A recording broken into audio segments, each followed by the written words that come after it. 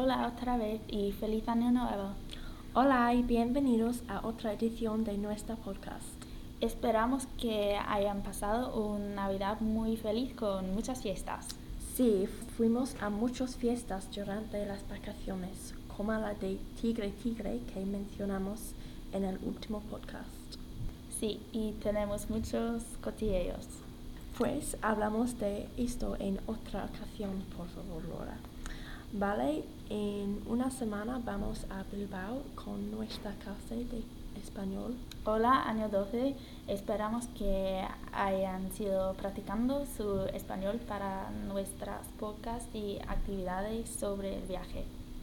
Pero en Inglaterra ahora hay muchos vientos fuertes y creo que será muy interesante tener tiempo como esto cuando estamos en un barco bastante pequeño.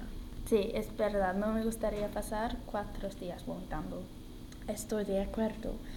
Espero que sea más tranquilo la semana próxima. Bueno, nada más ahora. Adiós desde el corazón de Gosport. Hasta la próxima.